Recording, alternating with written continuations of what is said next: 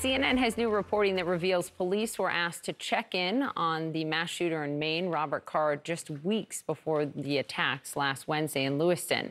This came after a fellow National Guardsman expressed concern that he would, quote, snap and commit a mass shooting. Card was found dead Friday from a self-inflicted gunshot wound. His body was discovered inside of a box trailer belonging to a recycling facility that had been he had recently been fired from. Shimon joins us live from Portland, Maine, with this reporting. I was so struck when your reporting crossed, reading it, that there seemed to be multiple warning signs in weeks ago. Weeks ago, and really, Poppy, what this now raises, of course, if the officers here, the sheriff's officers who were investigating these threats, had they intervened sooner, could this have been prevented? Just weeks before he went on a rampage, killing 18 people, the Maine National Guard asked local authorities to initiate a wellness check on Robert Card. A source telling CNN one National Guardsman was concerned Card is going to snap and commit a mass shooting. The Saginaw County Sheriff's Office went to the former reservist's home twice. A source telling CNN he wasn't home during one of those visits, prompting the sergeant who tried to check on him to send out a missing persons report. The other visit was on September 16th. This time they believed he was home. Card could be heard moving inside the trailer, but would not answer the door. Officers left without making contact. Deciding due to being in a very disadvantageous position, we decided to back away. Sources telling CNN a Saginaw County Sheriff's deputy spoke to his brother on September 17th. He told authorities he and his father would work with Robert to make sure he does not have any other firearms. It's unclear if any further action was taken after that, and a source told CNN the case appears to have been closed on October 1st, 24 days before the shooting.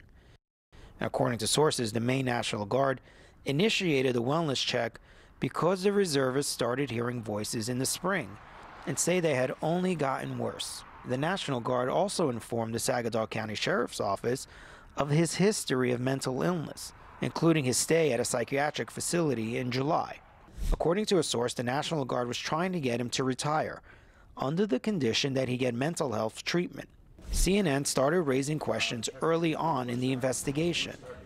As you stand here today, was law enforcement notified of the threats that he was making, of his condition? I won't answer to any comments that she made, but based on what I've seen, we're going to continue to work through that. A spokesperson for state police telling CNN Sunday, DPS has no regulatory authority over law enforcement agencies in Maine. This man off the streets, the sheriff here, the Saginaw sheriff, has refused to answer our questions. We went to his home yesterday.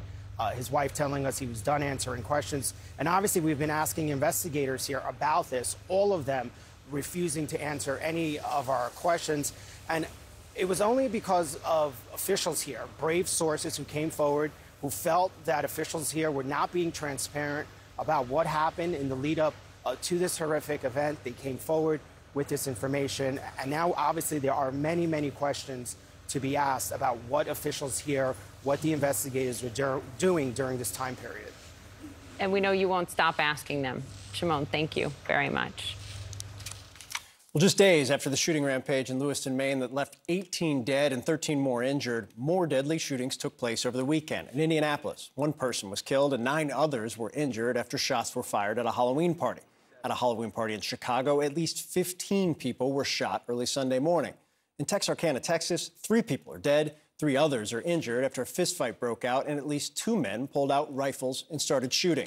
And in Tampa, Florida, a 22-year-old was arrested and charged with second-degree murder after killing 2 and leaving 16 others injured.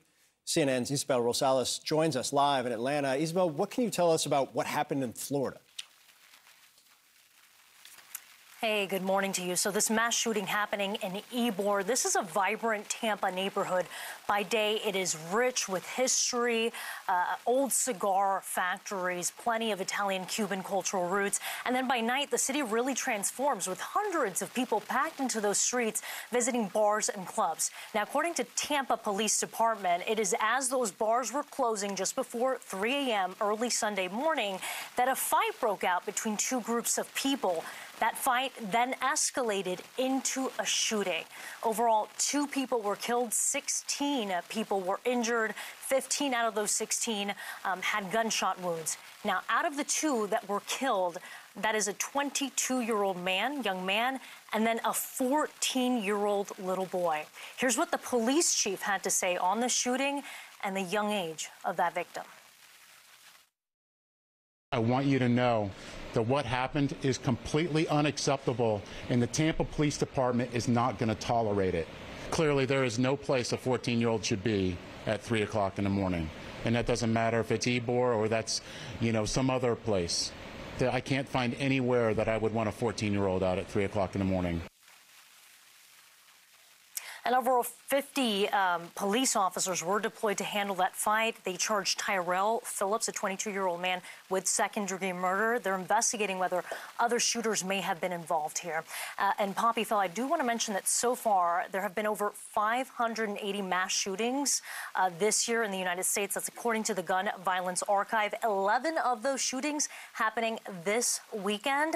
It's left 60 people injured so far and at least 8 people dead. Isabel Rosales, thank you.